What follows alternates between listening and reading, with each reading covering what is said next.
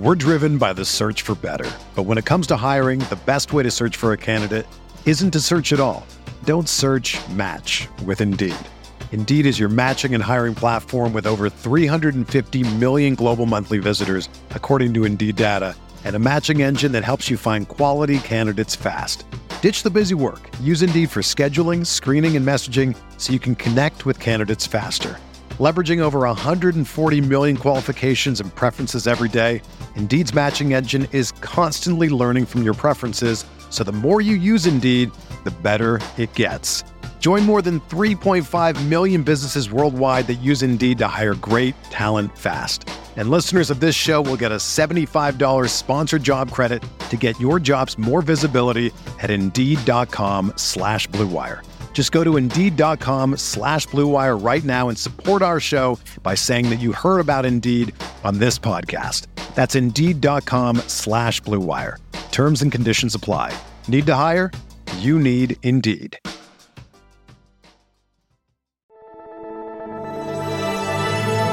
Blue Wire. Welcome back. This is the Big Blue Banter New York Giants football podcast. I'm Dan Schneider, joined as always by my co-host Nick Filato on this beautiful Saturday afternoon. How are you doing today, Nick? Doing great, man. Doing great. Just ready to tackle some New York Giants tight ends here. I mean, it's definitely an interesting position group, in my opinion. It can go in many different ways, and you also have the enigma of Evan Ingram involved in all of it. So it should be a fun podcast to break down with you. Yeah, for sure.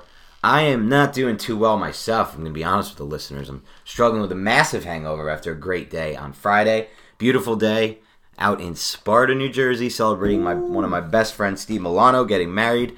In the wedding party, a long day. A lot of pictures, a lot of hanging, a lot of bags. Not good at bags. You ever play that game, Nick? What the hell's a bag? Cornhole? Bags? Oh, wait. Yeah. I've never heard of it's called bags some places, yeah. Really? Maybe it's a Midwest thing. I might be from Wisconsin days, but not great at that game. And especially with a suit on, a full suit on, it was tough to throw those bags in the wind. So you and I have a lot of excuses for my performance. Before we dive into this tight end group, all right?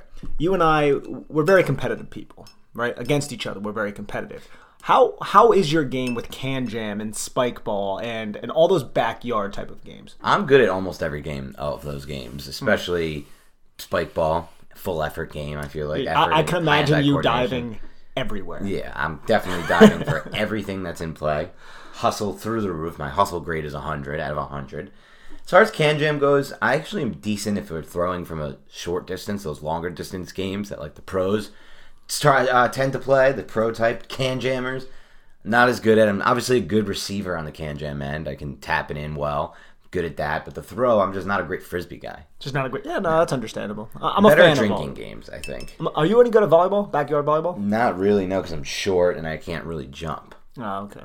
Yeah, that's not useful in a game like volleyball. I've learned. We should get together one day and do these backyard games. I think it would be very, very competitive and very fun. Well, we can tape it for the listeners, but don't quote us on that. It's not a guarantee. But anyway, I'm nursing a massive hangover today. This one's one of the worst I've had. I mean, it's just not going away. I've had 2 of these electrolyte things called Cure that I found at CVS. Not great. Not working as well as it should. This is not a cure yet for my hangover. So it's falsely advertised. Falsely advertised. Time will tell. I didn't eat enough greasy food. That's usually my go-to. Didn't have enough of that today. Need more of that. We'll be having some later when I'm meeting up with a couple of my friends who are in town that are not from here, just for the wedding yesterday. So meet up with a couple others who are just in town for the weekend. So we'll be going to Star Tavern. So those of you who are from the area and don't know Star Tavern, arguably the best bar pie in New Jersey. In my opinion, the best pizza in New Jersey. Where the hell is Star Tavern? Right on the border of West Orange and Orange. Oh, okay. Rated as one of the best pizzas in New Jersey. Thin crust. You got to get it well done with I go pepperoni. They give you those middle-sized curly pepperonis. This is how you know you're going to a good place when you get the curly pepperonis. Those spicy the ones that curl up. I know. Those little ones. When you get the shitty normal ones, that's a bad place. So this is a difference in pizza. I'm not on my best right now, so I'm not able to really go all into this take. But check out Star Tavern, everyone. And a little tip, if you do end up going there, order the scampi wings, also well done. Wings should always be ordered well done, by the way. Make those crispy. And then dip the pizza in the scampi sauce. That's the go-to move there. Okay, I might try that sometime then. You will not be trying that, because that's like a 4,000 calorie meal. None of it. You won't even have a bite of that, I bet. The scampi sauce is loaded with butter, garlic, and Parmesan. There's no way I can see you doing that. Yeah, you just crapped on all my dreams, but I think you're spitting facts, to be honest. Sometimes you gotta spit the facts. All right, but anyway, for those who didn't get Nick's spoiler earlier, and Nick is supposed to be the man who never spoils anything, but never wants to spoil anything. We use everything as a spoiler, but we are doing tight end group today. We did the running back group It's in the title, Dan. Yeah, it might be in the title, but yet it remains a spoiler for some, in some people's opinion. Some people may have wanted a little bit more of a build-up. Anyway, we're doing the tight ends today. We did the running backs before. We'll work our way through the whole roster. Quarterbacks will come later because we have a guest on for that one, and we may have a guest for another position. We'll see what happens there. But let's start with the position, and I'll just ask you this. On a scale of 1 to 10 going into 2021, how strong would you rate this position group for the Giants? So you'd have to look at a couple factors before we can really get to it. In this hypothetical, is Kyle Rudolph healthy for week 1? And there's not going to be too much concern revolving around the Liz Frank injury. I think he's going to play week 1. I just don't think he's going to be healthy all season. Okay. He's not healthy. He'll be healthy. He'll be out there playing. Mm-hmm. But I think a lot of the studies that you see, the players coming off the first year off that Liz Frank, especially when it's, and this is including players who had the surgery way earlier than Rudolph did. Rudolph had his surgery probably sometime, I guess, I would assume, around the time of free agency, right after he signed, I believe it was. Some guys have this surgery in season the year before, just after the offseason, something like that. And yet, those guys, the studies have shown, it takes a full year for them to get their, I guess, feet and legs back under them and to be as effective as they once were. So, I don't know if we'll ever see the fully effective, best version of Rudolph until the next season, 2022. It's possible. I'm not saying we won't. I'm just saying there is a history of players taking time to come back off the Liz Frank injuries, in addition to re-injuring them as well. Absolutely, and we'll get into Rudolph in a little bit, but I mean, like, just off the top of my head, Dez Bryant, Sammy Watkins, they were two players that really struggled with that Liz Frank injury. But let's just say that he's available week 1, he's nursing the injury, what have you. I would probably put this position group at a 7. I think that's a solid place. They don't have any kind of star. I think Kyle Rudolph is an upgrade within Jason Garrett's offense, but I still think Evan Ingram is somebody who can be utilized effectively in this offense in mesh concepts. You know, even as the nub on the backside of a 3x1 set, have him go vertical. He's not the best route runner. He's not overly crisp. We've kind of gone over this. I feel like we're beating a dead horse. He's not great on those inside breaking routes to the intermediate to deep portions of the field. But if you ask him to run a drag, he can release off the line of scrimmage, and he can do that. And you get him the ball in space. He's a great athlete who can make players miss, but you just cannot rely on him too much in the sense of those Y option type of routes that we saw just so much in Jason Garrett's offense. And I think the back portion of it, Caden Smith being a 3, is really, really effective as well. Not a big Levine Toilolo guy, but we'll get into all that. How about you? Where would you rank it? Do you think 7 is a solid point there? No, I wouldn't rank it nearly as high, though. I would say that I can't rank it too low because relative to the NFL, it's not so bad. The NFL is just so bad at tight end across the board. But there's a good chance the Giants don't have any effective players in this group, in my opinion. Evan Ingram was not an effective player by any means in 2020. He was not somebody you wanted on the field. He didn't help your football team, in my opinion. Kyle Rudolph, at his best, could be a solid player, I think. I don't think he's as good a blocker as people make him out to be. I don't think he's an okay receiver. He's better in the red zone. Obviously, the speed isn't there. But he's older now. He started in 2011, has a lot of tread under his tires. Mm-hmm. And so, ultimately, I think both are probably average-ish players. So I'm going to give this close. And then I don't think the depth is that great. Caden Smith's a solid tight end 3. I'm actually fine with that. That's probably the best. If you just look at tight end 1, tight end 2, tight end 3, the best they're at is tight end 3. That's really the bigger advantage, I think, versus the rest of the, I guess, NFL. And then there's nothing really in the back end of the roster. We both think Levine Toilolo is better off on the waiver wire. So that leaves me to kind of like an average grade. I would probably give him a 4 or 5.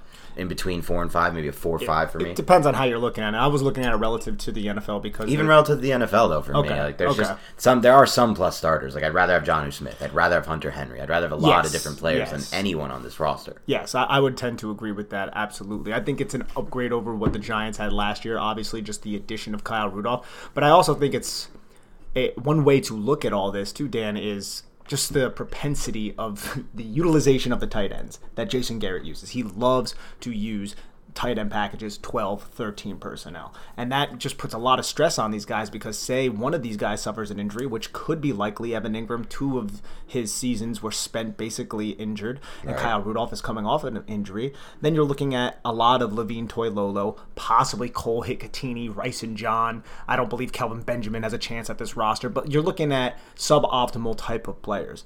And that's where this position group concerns me. It's not necessarily just the personnel, but it's the fact that Jason Garrett might employ 3 of them at a time, which is going to lead to Darius Slayton and Kadarius Toney not seeing the field so much. So we just need to see more spread type of concepts from this Jason Garrett offense, and I'm not fully confident that's going to happen. Yeah, I think you nailed it. I mean, my biggest concern with this position group is more so the coaching. Will the coaches, Jason Garrett specifically, be looking at this roster and saying, we got it, we went out and we got Kyle Rudolph for a reason, because we want to run a lot of 12 and 13. Mm-hmm. If your mindset is we want to run a lot of 12 and 13, in my mind, you're really limiting yourself and your offense's ceiling. In today's NFL, it's the truth. You have to get receivers on the field who can create mismatches against the secondaries that haven't been loading up. There's a lot of teams across the NFL that have not been loading up in their secondary. They have really, really bad corners across the board. You look at a Jets roster, man. And this is not the only one. I could go through a list of 32 teams, and very few have 3 corners across the board. And that's just for week 1. Once you get through the attrition of the season, you're into those week 9, week 10, 11 weeks. You got some of these corners that shouldn't even be in the NFL playing on an island. And that's what you need. You kind of would rather, at all times for me, I'd almost rather have Kadarius Toney or Sterling Shepard or Darius Slayton on an island against one of these injured teams with injuries at corner, playing some guy at corner who's 5'9", 5'10" at UDFA, who look good in camp but can't hold up, a Grant Haley type, if you will. And not to bash Grant Haley, but that's just one example that we know because we covered the Giants. Every roster has these. The Giants hopefully won't have that because they've loaded up so much in the secondary, but most teams have really big issues in the secondary. Got to put stress on them. So my biggest concern going into the season with this group is less so the players and more so the coach, if he's really going to want to hammer down and hunker down on a lot of 12 and 13 personnel, which I think is very bad for this team. I don't think it's in any way, shape, or form, the way to maximize this offense. It's not. It really isn't. And we've seen a lot of the more progressive offensive coordinators start to implement not just pre-snap motion, which is more of a old school thing at this point, but you use pre-snap motion in a unique manner. You use it speed motions, you use orbit motions behind the quarterback. You get the wide receiver running in motion, kind of like what you see in like Canadian football. You get him running behind the quarterback at full speed, snap the football, and then you have him in space. You get him the football quickly. He already has momentum moving forward. If you time that up well, which any professional football team, professional offense should be able to do, you can really put stress on match type of defenses, man defenses, because you move him and then you snap the football, and that's like, what, a 1 second, 1.5 seconds? That defense has to communicate so quickly, and you can catch the defense in making a mistake, but we never see that. But in order to do that, you're going to need the guys like Kadarius Toney, the Darius Slaytons, the Sterling Shepards out there. You're going to need a little bit more 11 personnel, and like I kind of said earlier, just not confident that's what we're going to see in 2021. Yeah, I mean, I wouldn't say I'm not confident that's what we're going to see in 2021. I would say that history suggests we're not going to see it as much as we want to, just based on what we've seen from Garrett throughout his past. But if this offense isn't moving the ball early on, week 4, week 5, and there's still, that 31st ranked offense, or even in the mid-20s, they're going to have to change something up. The pressure's going to build. The New York media's going to get on them. Everybody's going to be firing off into the existence every possible take about how Jason Garrett needs to go, Daniel Jones stinks, blah, blah, blah. The Giants put all this money into this roster, and they can't move the ball still. And so I don't think it's going to last. I mean, he's not an idiot, Jason Garrett. We've said that before. He's a super smart guy. He's just very old school in his thinking, in my mind, and he's not...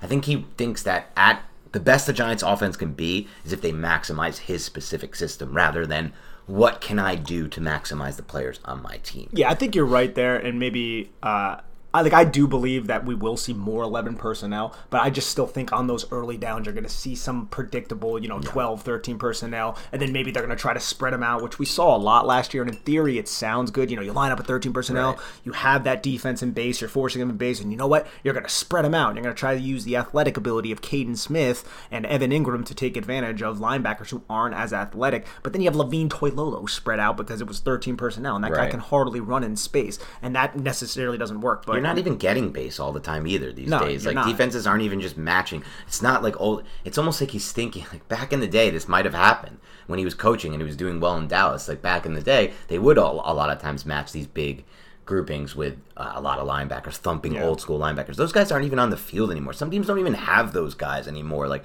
the Giants don't have a single player. Reggie Ragland's probably the closest player they have. And David Mayo to some extent last year. But yet a lot of teams don't even have one of these guys, or at max have one. And even so, like, Reggie Ragland's not even going to be on the field for every one of them. If they run 12 or 13 at the Giants, it's not even guaranteed to me Ragland's on the field for every one of those snaps. He'll get some. Obviously, that's what he's here for, to play that role in some regards. Same with Ryan Anderson, I guess, off the edge in those specific situations. But you're not even, as a coach these days, when you put out 12 and 13, these heavy groups, and then you do something like you said, like get all tricky and spread them out and try to get those matchups. Sometimes it's Caden Smith or Levine Toilolo, like you said, against a pretty athletic linebacker where there's really no mismatch at all. Or you could get Sterling Shepard, incredible route runner, against one of these third, fourth, fifth down the roster corners, depending on injuries to a team, that can't really hold up with these NFL players. Yes. So it's just, to me, it's not even... I mean, and you don't want to go the McAdoo route where you're just always 91% of the time in 11, and it's always that same look with two boundaries in the slot, no staggered receivers, no bunch. You obviously don't want to get to that because he didn't run any pre-snap motion either, but there's just different ways to use 11. I mean, Sean McVay made it to a Super Bowl with Jared Goff by basically only running 11 personnel, but doing a lot of different things with his 11 personnel. And we've seen Jason Garrett, and even though it was in a lot of 12 personnel packages last year, employ things that I don't want to say deviate from his standard, but maybe are a little bit more new, stuff that Sean McVay's been doing, where he would line up in a tight stack with the tight end on the opposite side, and then he would motion Sterling Shepard usually right behind the quarterback and then just hand the ball off to him from behind. And then you get Sterling Shepard with the tight ends on the edge, sealing the edge, get like easy 8 yards there. So he's not incapable of adjusting his offense. That's definitely something we have to make clear. It's just we saw a lot of 12 and 13 personnel, and now with the additions of Kenny Golladay, Kadarius Toney, and to a lesser extent, but still an important extent, John Ross, we want to see more receivers on the field. And potentially a healthy Darius Slayton and Sterling Shepard, who may, injuries are very luck-based in my mind. I remain injury agnostic. There's a decent chance, there's a non-zero chance that Sterling Shepard could have a fully healthy season for the first time in a while. I mean, he played through a toe injury that must have slowed him down and sapped his effectiveness at some point last season. And he still had silly routes, man. Yeah, even with that, playing through the injury. He's one of the most unheralded players on this team. We say it a lot, but he really does run some stupid, silly routes. There will always be guys, as we cover this team through the years, Nick, that'll just be unheralded and they'll roll through the roster. And he got his second contract. He may not get a third. We would probably, if we had to wager on it, say he wouldn't. And I don't even know if we think he'll make it all the way through the second. But he's just one of those guys that'll go through the roster, and it might be during a 10-year period like the Giants are in currently, where they've just one of the worst teams. I mean, hopefully this won't happen again, where they're literally one of the worst teams in the NFL for the past decade, pretty much. I mean, 5 years for sure. They've literally, I think it's the past 3 years, only the Giants and Jets have won the least amount of games in the NFL over the past, I believe either 2 or 3 years. And even dating back to the last Super Bowl run, there hasn't been much success. So these type of guys sometimes get overlooked. But like you said, he's an unheralded player. And I know a lot of Giants fans have been turned off on Sterling Shepard. They've given up on him. But I still think he can be a valuable piece of this roster. Just somebody you want out there during times when he's not going to play every snap, obviously. We probably would guess.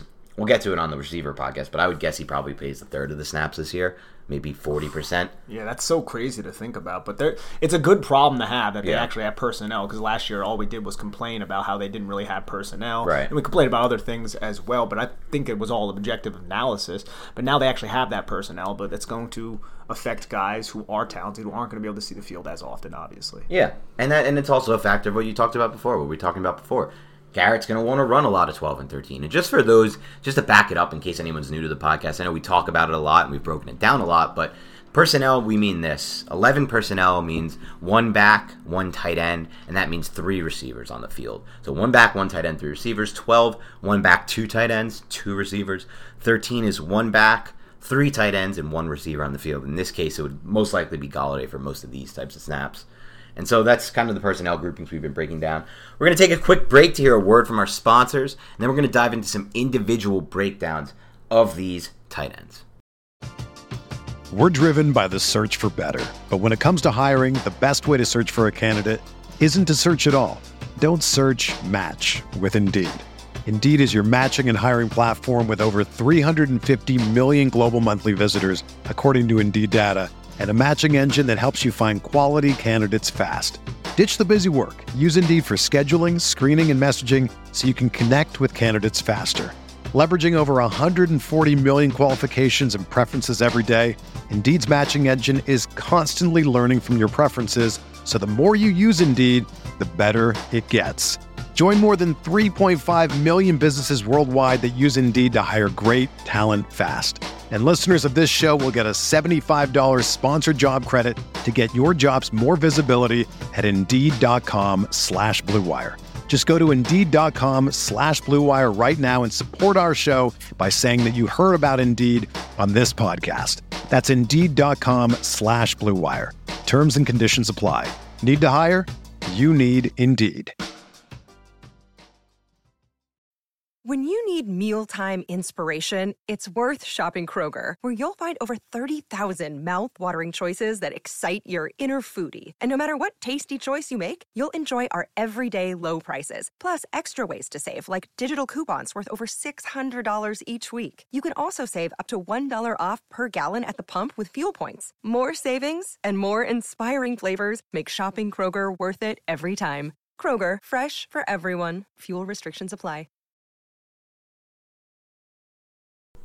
All right, let's break down Kyle Rudolph.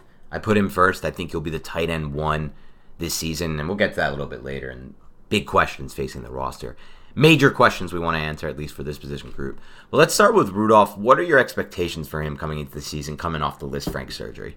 Coming off the Liz Frank surgery, I expect them to, similar to Saquon Barkley, slowly kind of bring him into the fold. He was out there in minicamp, stationary, not running routes, just catching passes, which is a good sign, but we'll see exactly where he's at in training camp.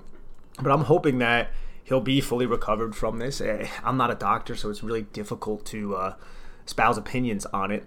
But if he is, the way I look at Kyle Rudolph is he's an upgrade over Evan Ingram in almost every way, except for he's a much lesser athlete, I think you could say. But within, and we've been saying this for a while, Dan, within Jason Garrett's offense, this is the type of tight end you want. I think he's an average blocker, and he's a solid blocker. He's not a really good blocker. He's not going to dominate all the time, but he is a big body. I think he's a little bit more effective than Evan Ingram is in terms of inline blocking, blocking down, kind of kicking out into space, locating. Evan Ingram, like I say, and I'm going through the Giants offense right now, he tries his ass off, man. He really, really does, and I really respect him for it, but physics just aren't on his size or on his side because of his size.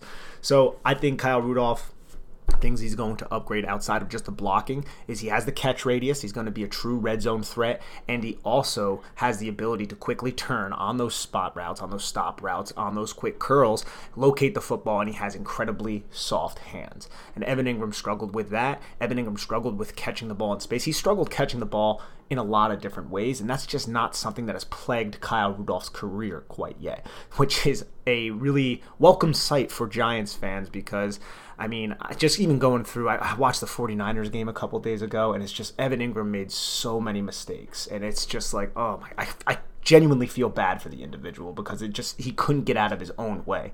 And I haven't even gotten to the Philadelphia loss where he dropped the ball yet, but even I just finished the Rams game, and even then it's just like there are so many little things that he did where he's in space and he throws the football and he tips it up in the air and it's almost intercepted. Sometimes it is, and it's just like that's not something that I feel like is going to happen with Kyle Rudolph. And I wonder sometimes is when Evan Ingram does that running in space, is it because he's too fast for his own good and he can't even concentrate? Because the concentration seems to be the issue. The way he catches the football also seems to be an issue. It's just something that I hope we don't see in 2021 because I feel like he is capable of better than that. We just saw the worst and like the floor of what Evan Ingram could be. Ironically enough, it ended up being a Pro Bowl season somehow.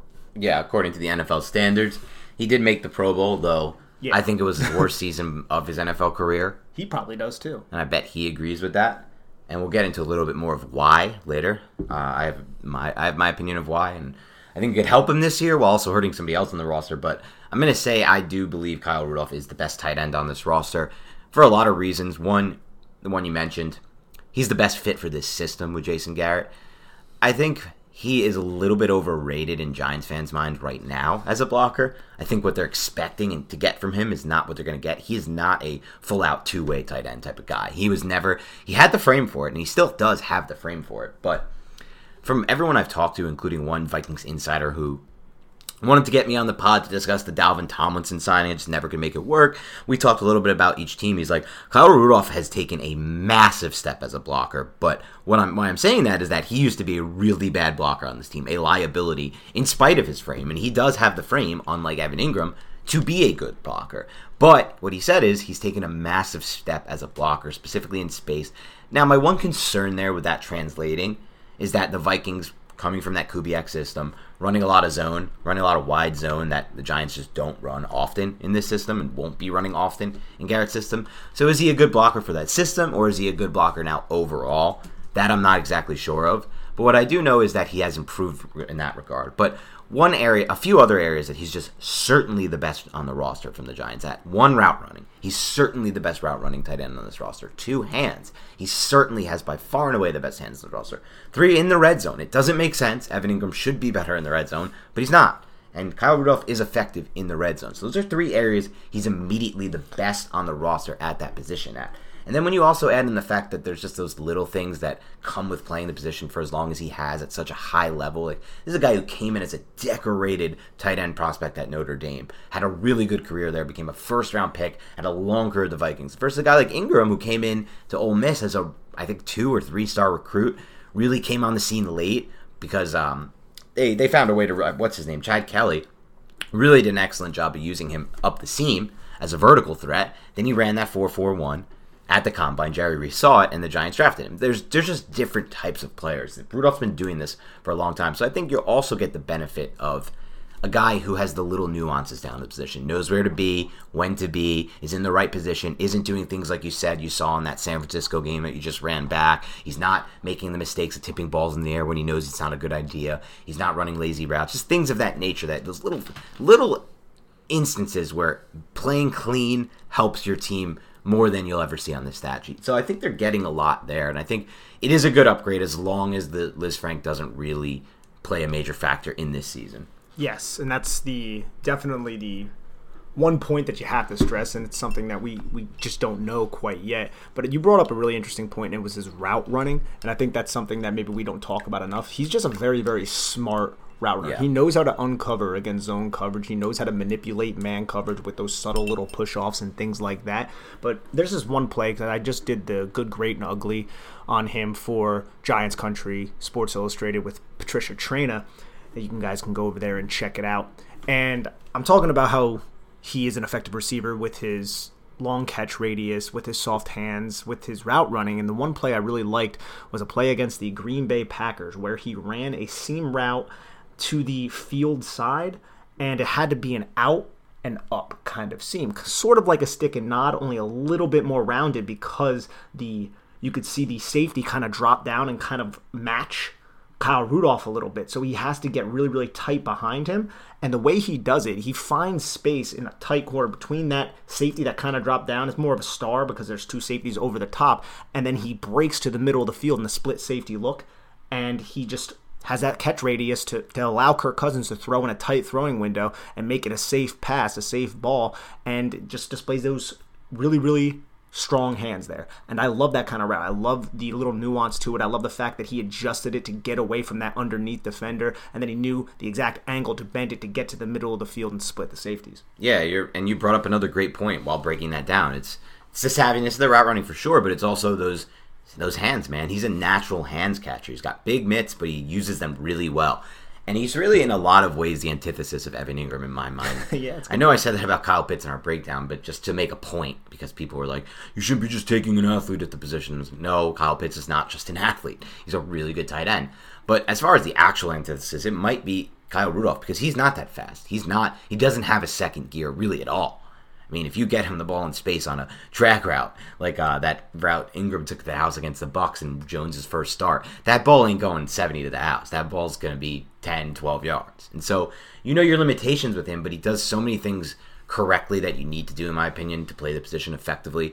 Not just to play the position effectively, but also just to help the team organically, to be not a liability out there, but somebody who's every down help, even if it's in a small way, like even if it's like you said, just running the correct route, even if the ball doesn't get there, but using that savviness and not making those mental errors on a consistent basis. And so, yeah, I think he is our tight end 1 this year. But let's roll into Evan Ingram. Obviously, it's a make or break year for Evan Ingram, not just with the Giants. I think, not that he won't get another chance in his NFL career after this, but this is kind of his season to determine where he's going to go and where his NFL trajectory will go.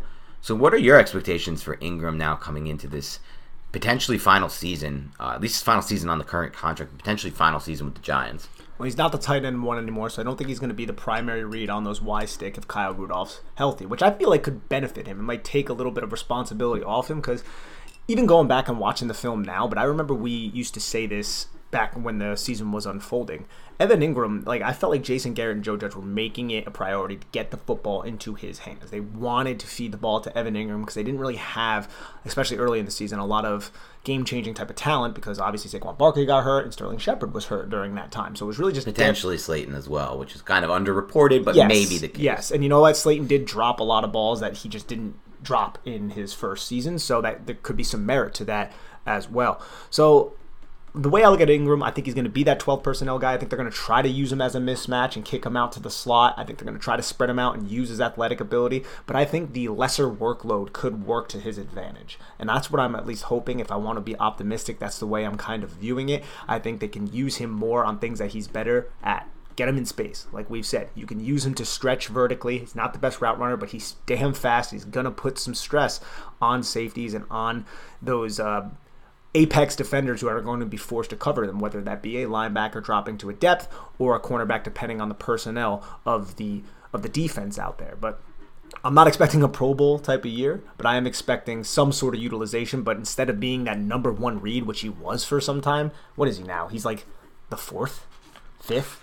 So, I mean, right. Especially if Rudolph occupies that number 1 tight end role, that means he'll be over him. Kenny Galladay's going to be over him. Sterling Shepard should be over him. Saquon Barkley. I mean, he's probably like the 6th or 7th. So there's a significant workload or significant responsibility that's going to be taken off of him, and I think that's going to benefit him in the long run.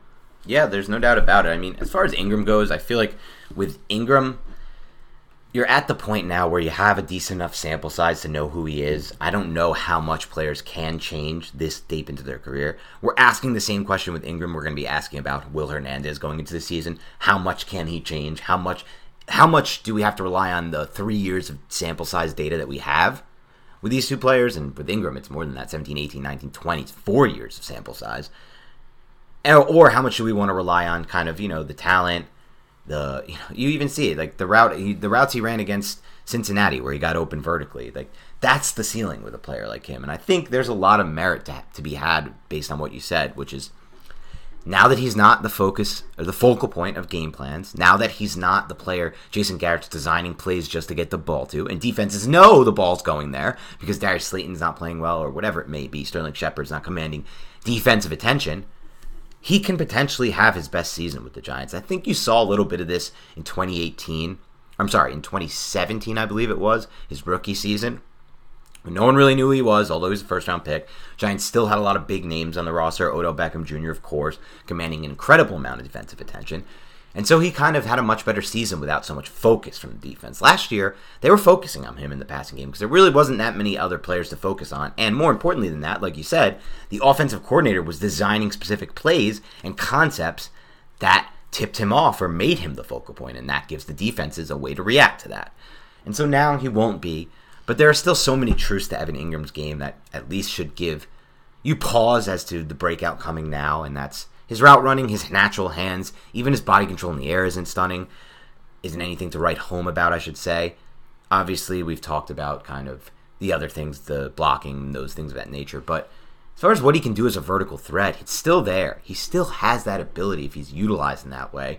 And what he can do, like you said, on crossers, in the mesh game. If you get him the ball in space, but not running backwards, running toward the sidelines. We can take one step and break upfield potentially.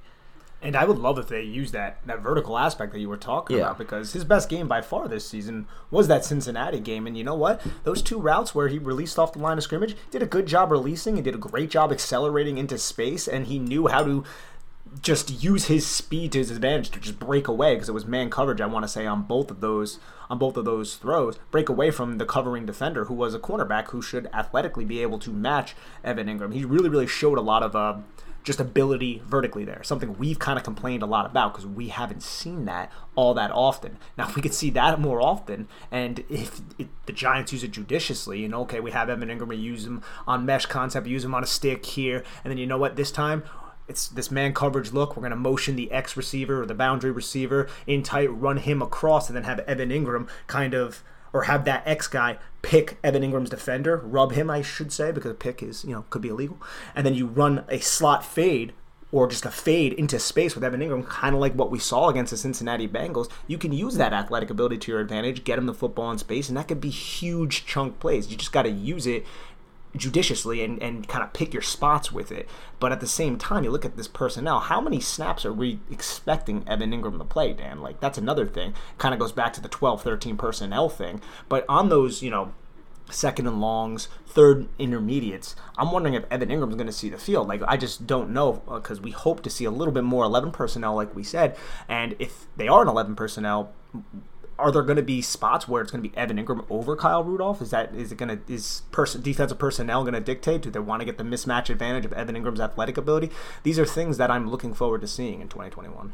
Yeah, and we'll see with Ingram, because you said, his trait is acceleration in space. Now, a good coaching staff would maximize that talent when that coaching staff has other options. You can make the case that coaching staff did not have other options last year, so they had to make him a focal point, do things like the Y stick, do other things designed to get him the ball on comebacks, on curls, spacing routes, yada yada. But now that you have Golladay, Barkley, and Kadarius Toney in the mix, you can use him to the best of his skill set. And the way to do that is, like you said, vertical routes that maximize that one trait that he has. He has one unique, dominant trait, acceleration in space. You said it. He gets a good jump off their line of scrimmage on these vertical routes. That's acceleration in space. The routes against Washington from 2 years ago, I believe, or 3 years ago. 3 years ago, sorry. The route against Tampa Bay from 2 years ago, where he catches the short mesh and can take that one step, plant his foot in the dirt, and then go vertical after going horizontal. That's, once again, acceleration in space. And so you need to just find ways to maximize him. Don't look at him as a focal point. Look at him as another piece of the puzzle, another talent that does something unique for your offense that other players don't do. Like, quite honestly, because we don't think John Ross is going to be on the field that much, and we'll see with Darius Slayton, but there's a chance that Ingram is their best vertical threat this year. There's a decent chance that that's just the remain. I mean, Galladay's their best vertical threat, but as far as just their fastest, the guy who can accelerate quickest into that vertical zone and take away a safety or get the ball if you have a one-on-one still to linebacker like they had against the Bengals, it still remains Ingram. And so from a mismatch perspective, I would say for sure, because he might be matched up against and I guess Slade, right, he's not going to be matched up against a corner. And so I don't know, they just need to find a way to better utilize his talent in my mind. I know we've been saying that forever, but it remains the case. We have been saying that forever, and we just hope to not see as many mistakes, man, because they were just game-changing mistakes, game-ending mistakes. Obviously, the Philadelphia one really comes to mind, but there were just a lot of simple mistakes of him fumbling the football, him not handling the pass, him popping, like I said before, the pass up in the air.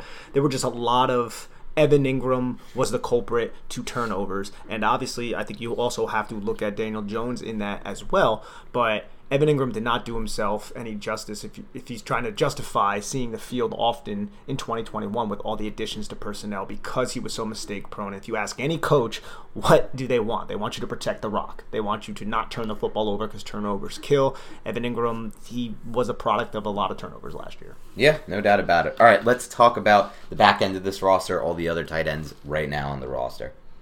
All right, let's dive into Kaden Smith then. So, I mean, I like the development of Kaden Smith. I really do. From that 6th-round pick, I believe, out of Stanford, who was released by the 49ers, probably tried to squeak him onto their practice squad, and Dave Gettleman was like, nah, son, we're going to claim him. And you know what? He showed a lot of interesting, I would say, ability in Pat Shurmur's offense. Vertically, you saw him used. I mean, when Evan Ingram was injured, he was like, wow, do we pick this guy up in fantasy? Like, this guy's actually kind of solid. And then he had the game-winning touchdown. I think he might have had 2 touchdowns in that game against Washington, the one in overtime on the little drag route. And you're like, okay, this guy has a solid receiving ability. But then this year, we didn't see that as much. But we saw him used as a pivotal point to the Giants' rushing attack on that counter play. He was the lead blocker, and you know what? He did a really good job. Backside guard, kick out the end man on the line of scrimmage who's unblocked. Caden Smith would go right into the hole and find the next dangerous guy. Typically it was a linebacker, sometimes a safety, and Caden Smith did really well running with momentum, locating the block, and then providing an alley for Wayne Gallman, Devonta Freeman, or whomever was running the football. So I really like Caden Smith. I see like talks on Twitter as, is he going to be released? I don't think he's going to be, especially with Jason Garrett's love for 12 and 13 personnel. And I do believe that H-back role could be up in the air. But even if it is, I still think Caden Smith is going to make this roster. It's got to be Levine Toilolo who's cut and some of these other lower level guys, because Caden Smith has shown the ability to receive in 2019. He has shown the ability to run intermediate routes with some nuance. He has shown the ability to run deep. He's not the best athlete, but he has a more complete game for a tight end. And like you said before earlier in the podcast, he is the best tight end on this roster relative to the position that they're at. Kyle Rudolph's 1, Evan Ingram 2, and then as a third tight end, I think Caden Smith would be that best third tight end, if that makes sense. Yeah, and I think what you said is best. I mean, what you want is development with these players, these back-end roster players, and that's what he is. I mean, they claimed him, like you said. He was never a high draft pick, never has any kind of great pedigree. And you just want to see development, and that's what you got from Caden Smith. He showed off as a receiver in 2019. In 2020, he developed more as a blocker, and I guess he's not getting the opportunities maybe some people think that you need to make a roster, but I still think he's got a really good chance to make this Giants roster. I still think he's the clear-cut third best tight end on this roster. I don't think that's going to go overlooked by the Giants. He's a solid blocker. I don't know if he'll still be in that role this year that he was last year, that you said that was so pivotal to the blocking. Maybe somebody else. But they at least know that he can execute that role, and he can execute it highly. And what he does as a receiver wasn't, for some reason, stressed in Jason Garrett's offense, though I actually think he'd be a good fit for what Jason Garrett likes from a receiving standpoint from the tight end position.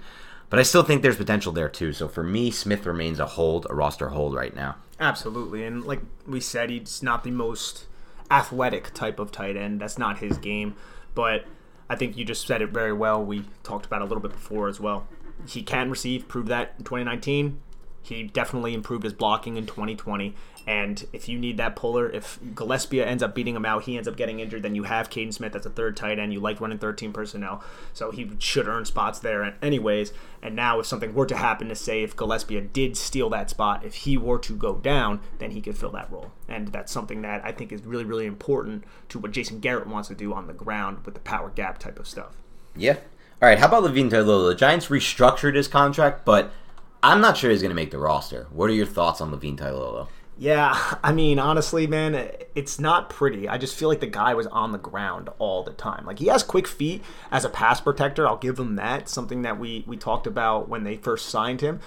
But, man, dude, as a run blocker, I feel like he just lunges forward and just ends up on the ground all the time. And he had a play against the Rams that I continue to laugh at because it's hilarious. It's one of the best blocks I've ever seen somebody execute when getting planted. He tries to double team with Andrew Thomas. Andrew Thomas kicks his 4-eye technique or 4 technique down the line of scrimmage.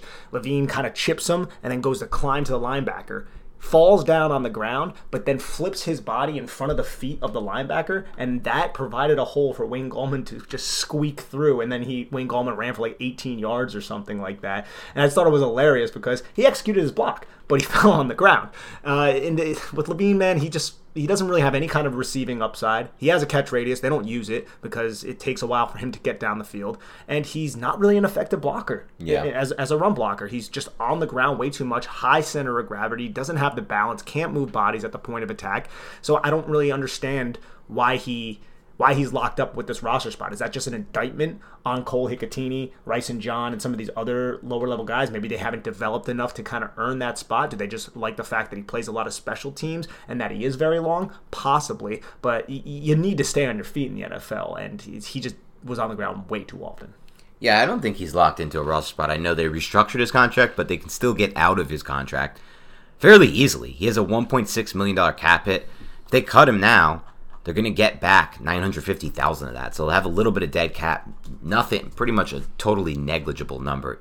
Money they could easily create if they needed to. But they don't because they're under the cap anyway.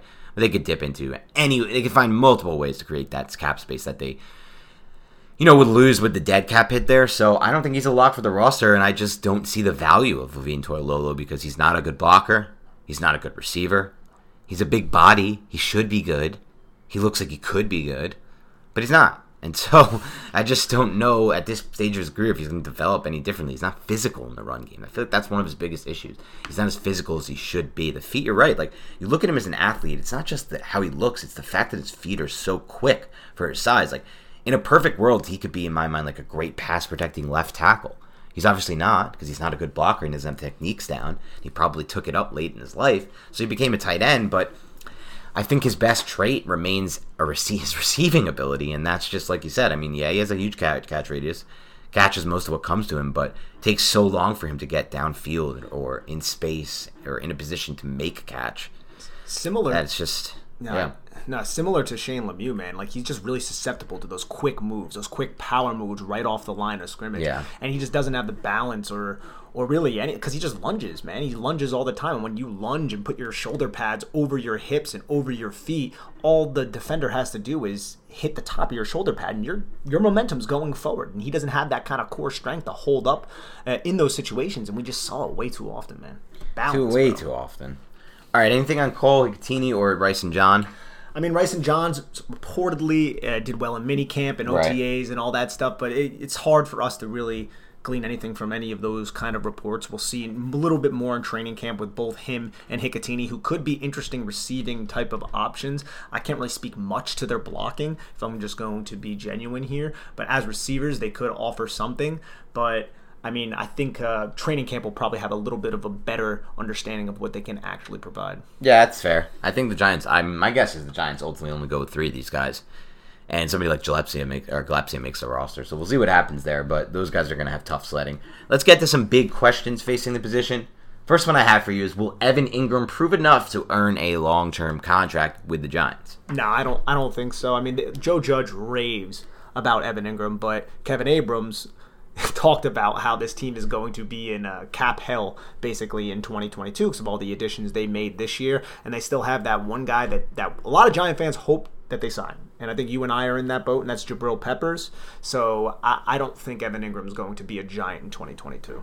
Yeah, I'll answer this question a little differently because it'll tip off one of my bold prediction for the show. I don't know what yours is, but mine is in the books, and I'll say he will do enough to earn a long-term contract, but I am going to say that I hope that the Giants do not give him that long-term contract. So I'll get into a little bit more of why I think that in a bit.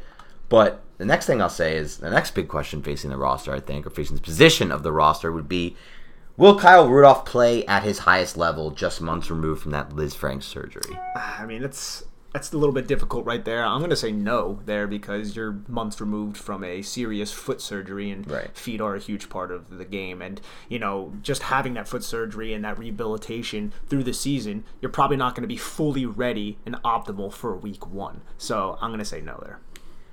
Yeah, I'll agree with you on this one. I think the Giants will get the best they're going to get from Rudolph in the 2022 season. I think he'll be on the roster again in 2022. Don't think he'll be cut. I think they'll move on from Ingram, and he'll be just a nice glue guy there. And I think he'll play at his best then. But remember, he's still an aging player with a lot of tread on the tire. So even regardless of this Liz Frank, you're getting him on the back end of his career. This, to me, was by far and away the riskiest contract they signed this offseason, by far and away the riskiest move they made this offseason, even more to me than Adoree Jackson. Because at least with Adoree Jackson, you're getting a guy who's proven he can carry the vertical stem and be really, really help you in a key, like somebody who can do what he can do at his best, and that's take away that vertical route and be that island corner. So much more important than what Rudolph can do at his best. And that's also a 24, 24? Adoree, 24 or 25. A 24-year-old athlete versus a 31-year-old Rudolph. So coming off of the Liz Frank. So to me, it was by far and away the most questionable signing of the offseason. Yeah. And I would say that they'll get their best from him in 2022.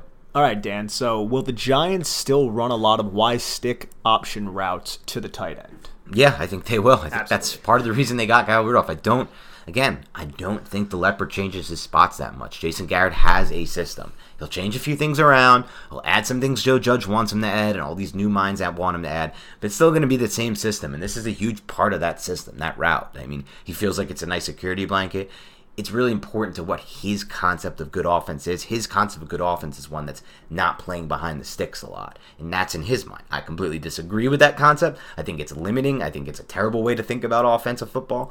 I think it's proven if you look at the good offense in the NFL, but that's his concept, and he believes that, so he's going to want to stay ahead of the sticks. This is a great way for him to stay ahead of the sticks. If you have a guy who can run, Ingram wasn't helpful in that regard, but at times he was. Like, Ingram made some of those catches and got them into the 2nd and 3s they wanted, or the 3rd and 2s they wanted. So I think that, he will continue to rely on this, and Kyle Rudolph will be the new guy there. And why stick option? It's a good play. Like, I don't want to crap on that play. It's a good, easy kind of security blanket. Typically, if used in the right manner and not overly abused and predictable, like I feel like it was for a lot of teams to just kind of sit on it, which we saw in 2020. It's a solid play to pick up a couple yards, especially if you have a guy like Kyle Rudolph to run it. So I do want to still see it. I just don't want to see it as much, or as often. That's the key there. It's still a great route. It's still something they can use and utilize but it just needs to be flipped. It needs to be, your mindset can't be that you need to rely on these routes and occasionally use the routes that can break open big plays. It should be attack,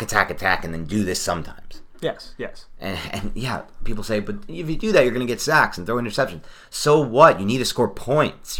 It doesn't matter if you're not taking sacks or throwing interceptions, but you're the 31st ranked offense like the Giants were, and you're settling for field goals every game as your entire lifeblood of your offense. You're not going to win any football games that matter at the NFL level. You could squeeze out a wild card berth and lose in the first round like the Washington football team did, but you're not going to do anything that matters.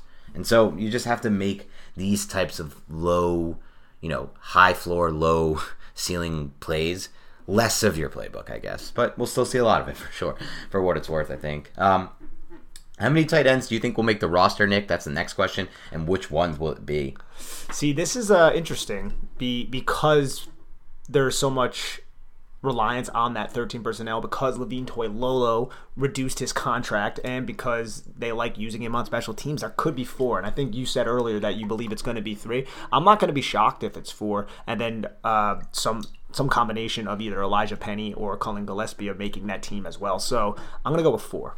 Yeah, it's a tough call because, like you said, you still have Penny and Gillespie. You also have such a loaded defense that there's so many guys on that end that I think the roster will be a little bit top-heavy to defense as far as 53-man goes. And so just it's a numbers game. I think probably you're right. It probably is the 4 after they restructure that contract. But so I shouldn't say it. I definitely think it'll be the 3. If you're asking me, though, gun to my head, I think it's very close to 50-50. I'll go with the 3 just because I think, like I said, the defensive side of the roster has a lot of bodies that deserve a roster spot and will get a roster spot. Yeah, and I think that's fine right there. And then we have who will earn the most total snaps per game in this group. I'm actually going to go with a different answer than you're expecting, I think, and that you'll end up going with. I'm going with Ingram in this one. I think that, if the Giants want to win football games, I think he should play the most snaps. I don't love Ingram as a player, but again, I don't love Rudolph as a player either. I think he's an average tight end at this point of his career. And it's just the facts. We could say what we want. We could pretend like Giants fans everything's the greatest thing in the world, but the facts are he's a pretty average tight end, especially coming off that injury. And so with that in mind, if you really want to be a wide open offense, one that's attacking, having Ingram on the field, even as a decoy, even as someone to just stretch the seam and take a safety out of the play, or run those drags as a last ditch effort. Okay, nothing's open. I can come back to Ingram on the drag, and he could potentially turn this little 2-yard pass into 50. That's still just so much better to me than having Rudolph on the field. And so I know Rudolph will help with the blocking, but you shouldn't want to be running the ball that much. If you want to be a good offense, run game has to only be a supplement to your offense. Just like Bill's offensive coordinator, Brian Daboll, said, they're like, do you want to find more balance in your offense? I said, no, I don't want to find more balance in offense. I want to be more effective when I do decide to run the ball. But that's it. I don't need to find balance. Balance doesn't work. Passing works. Attacking works. Scoring works. And so ultimately, I hope I'm right about this, and Ingram deserves it and he earns it, because I just think this offense can be so much better with Ingram on the field than Rudolph if you're only going with one tight end. Yeah, I'm going to go with Kyle Rudolph here because I feel like he's a better fit in this offense and with what he's a better tight end too. Yeah. So I'm going to go with Rudolph, but again, the injury, that I'm going to try to take that out of the equation. And That's why I'm going to go with that one. If he's fully healthy, it's a different story too. And he is the better tight end, so I don't know. It's tough to say what you'd rather have. He's the better at that position. I just think the offense has so much more upside with if you're only using one tight end with Ingram versus Rudolph. But we'll see. Bold predictions for me, I'm going to say Ingram has a career year across the board, every stat setting new career highs, except for touchdowns. I'm going to say with the exception of that. Receptions, yards per catch, receiving yards. I think he does it all, career highs across the board, because I think the key for Ingram will just be not being a focal point of the offense, just being another guy on the field that defense refuse to pay attention to because they can't. They want to pay attention to Golladay. They want to pay attention to Barkley. They want to pay attention, hopefully, to Tony or one of those receivers that emerges. And that'll leave Ingram as that fourth option when he's on the field.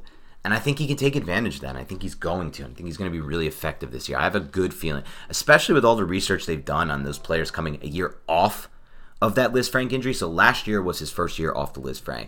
And I thought he did look a little bit slower. He looked a little less bursty.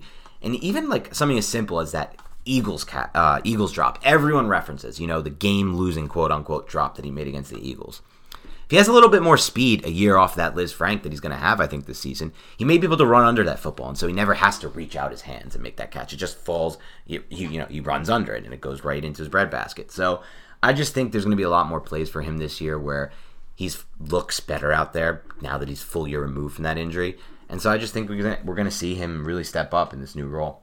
Yeah, for me, I'm going to go with, and I don't know how bold this is, but just looking at Kyle Rudolph's career stats, it does kind of seem like it may be, even though it's a different situation in offense, one that might be a little bit more conducive towards success for him. I'm going to say Kyle Rudolph has more than 60 receptions this year. Now, looking at his career stats, he had 64 in 2018 and 83 in 2016, but other than that, he's never cracked 60, so I don't think it's, I think it's bold to say it's bold, right? Yeah, I mean, it's not bold to say it's bold. He barely has 60 receptions over his last 2 full seasons. Yeah, exactly. So I'm going to go with that. I think that's bold enough. Yeah, and he even said part of the reason I wanted to leave the Vikings because my role got reduced. Like, he wasn't an option in the passing game. And they drafted Irv, too, man. Yeah, and you're right. Like, he's going to probably get 60 because that's Jason Garrett's offense. It's Jason Garrett's offense, and he's probably going to be in position to get a lot of these easy, what they consider easy yards. I don't even consider the Y-stick easy yards. I consider it a pretty poor solution at getting easy yards when you have other plays that can get easy yards plus potentially break open for long ones. Yeah, Evan Ingram had 63 last year, but again, he was the focal point. There's a lot more mouths to feed now in this Barkley, offense. No Tony, yeah. And so I think he can get there. I think you might be right on that one. And then we have a question from the listener, Dan. Enter name here asks, if a team like the Chargers were to come to each of you with a trade request for Evan Ingram, what round pick would be the lowest value that you would accept for him? I mean, in season at this point, it's almost better off having Ingram on the roster, though. I mean, he is also a free agent that we don't really want to re-sign. I'd take probably a third, definitely. Same Fourth, here. I'd consider, but a third, I would probably definitely take. I think a third is safe. I don't know if I would consider a fourth they don't have as the much, depth just because the depth. Yeah, they can't do it. They don't have any other. They can't rely on just Rudolph off the injury, Caden Smith and Levine Toilolo. Yeah, so that's why I think it would be a third for me. All right, Paul Rudd asks, do you think Max Protect does more harm than good? You're relying on a lot of third and fourth string talent and taking your better players off the field. Yeah, well, it depends on what exact you're doing, the sequence of plays that you're calling. Now, if you're running the ball effectively and, you have the defense on their heels and they're biting really hard and then you call max protect and then you have like a Yankee concept or some kind of two-man route concept where it's a vertical shot and you could possibly establish leverage on that vertical shot because you've been running the football down the throat of the defense, then I think max protect is fine. But I just don't think you should abuse it because there's only 2 routes. If those routes end up getting covered, which we saw this in 2020, Dan, then Daniel Jones looks around, he's like, I have nowhere to go, and he just tries to scramble, and then that also leaves up opportunity of him, taking a hit, getting injured, or even fumbling the football, despite the fact that it was max protect. Correct. Yeah, you're spot on with this, Nick. I mean, it's best used, it's on the coordinator. He's got to time it up right. And we saw the Giants try this a lot last year, I thought, where they went into those deep 7-step drop play action passes with max protect and 2-man routes out there. And it works sometimes, it didn't work others, but if you use it right, it's still very, very valuable. I know the Giants used to use that really well during the Kevin Gilbride years. It was a different offensive system, of course, but it can be used right. I don't think it always does more harm than good, to answer the question, but I think, like you said, it has to be used sporadically. It has to be used correctly, and I think that's a good question, Paul Rudd. But I also think those tight ends need to get off their leaks quicker, too, because there were times where Daniel Jones, he was like, okay, everything's covered. He's waiting for Evan Ingram or Levine Toilolo or Caden Smith to come off their leaks, and it just never happened, and then it just resulted in negative plays, and that would be on like a 1st and 10 situation, and now you have like a 2nd and 11, and then the entire drive is up for, a possible just ending right there. So yeah, you put yourself in a bad spot. All right, that's all the time we have for today on the tight end breakdown. As usual, if you want to help us grow and support, and you want to support the show, leave us a rating and review on iTunes. You can find us there. Make sure you download and subscribe to our podcast on iTunes. Follow us on Instagram, NY Big Blue Banter. Follow us on YouTube. Just type in Big Blue Banter for that one, and you'll be able to see us there. We have eclipsed the 600 rating mark. We're at 601. We want to get even higher. We did recently get a few great reviews in here, but nothing we haven't already said on the podcast. So if you want to get a question answered on the podcast, you want to shout us out or whatever, leave it in the review on iTunes, and we will read it on the show. All right, have a great rest of your week, everyone, and we will talk to you soon.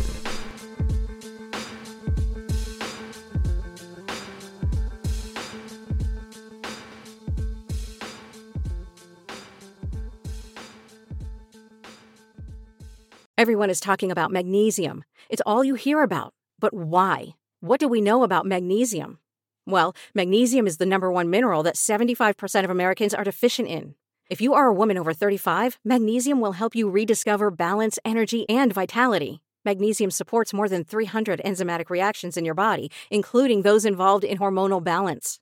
From functional medicine doctors to mental well-being and female hormone experts, we all know that magnesium is the one mineral to improve all aspects of well-being and health. But which one? Magnesium Breakthrough from Bioptimizers, the trusted choice recommended by leading experts with 7 best-absorbed forms of magnesium to ensure your body receives the support it needs for overall well-being. Go to bioptimizers.com/balance today and use code BALANCE10 for 10% off. Support your journey to wellness at bioptimizers.com/balance. Magnesium Breakthrough from Bioptimizers, your foundation to optimal health and vitality.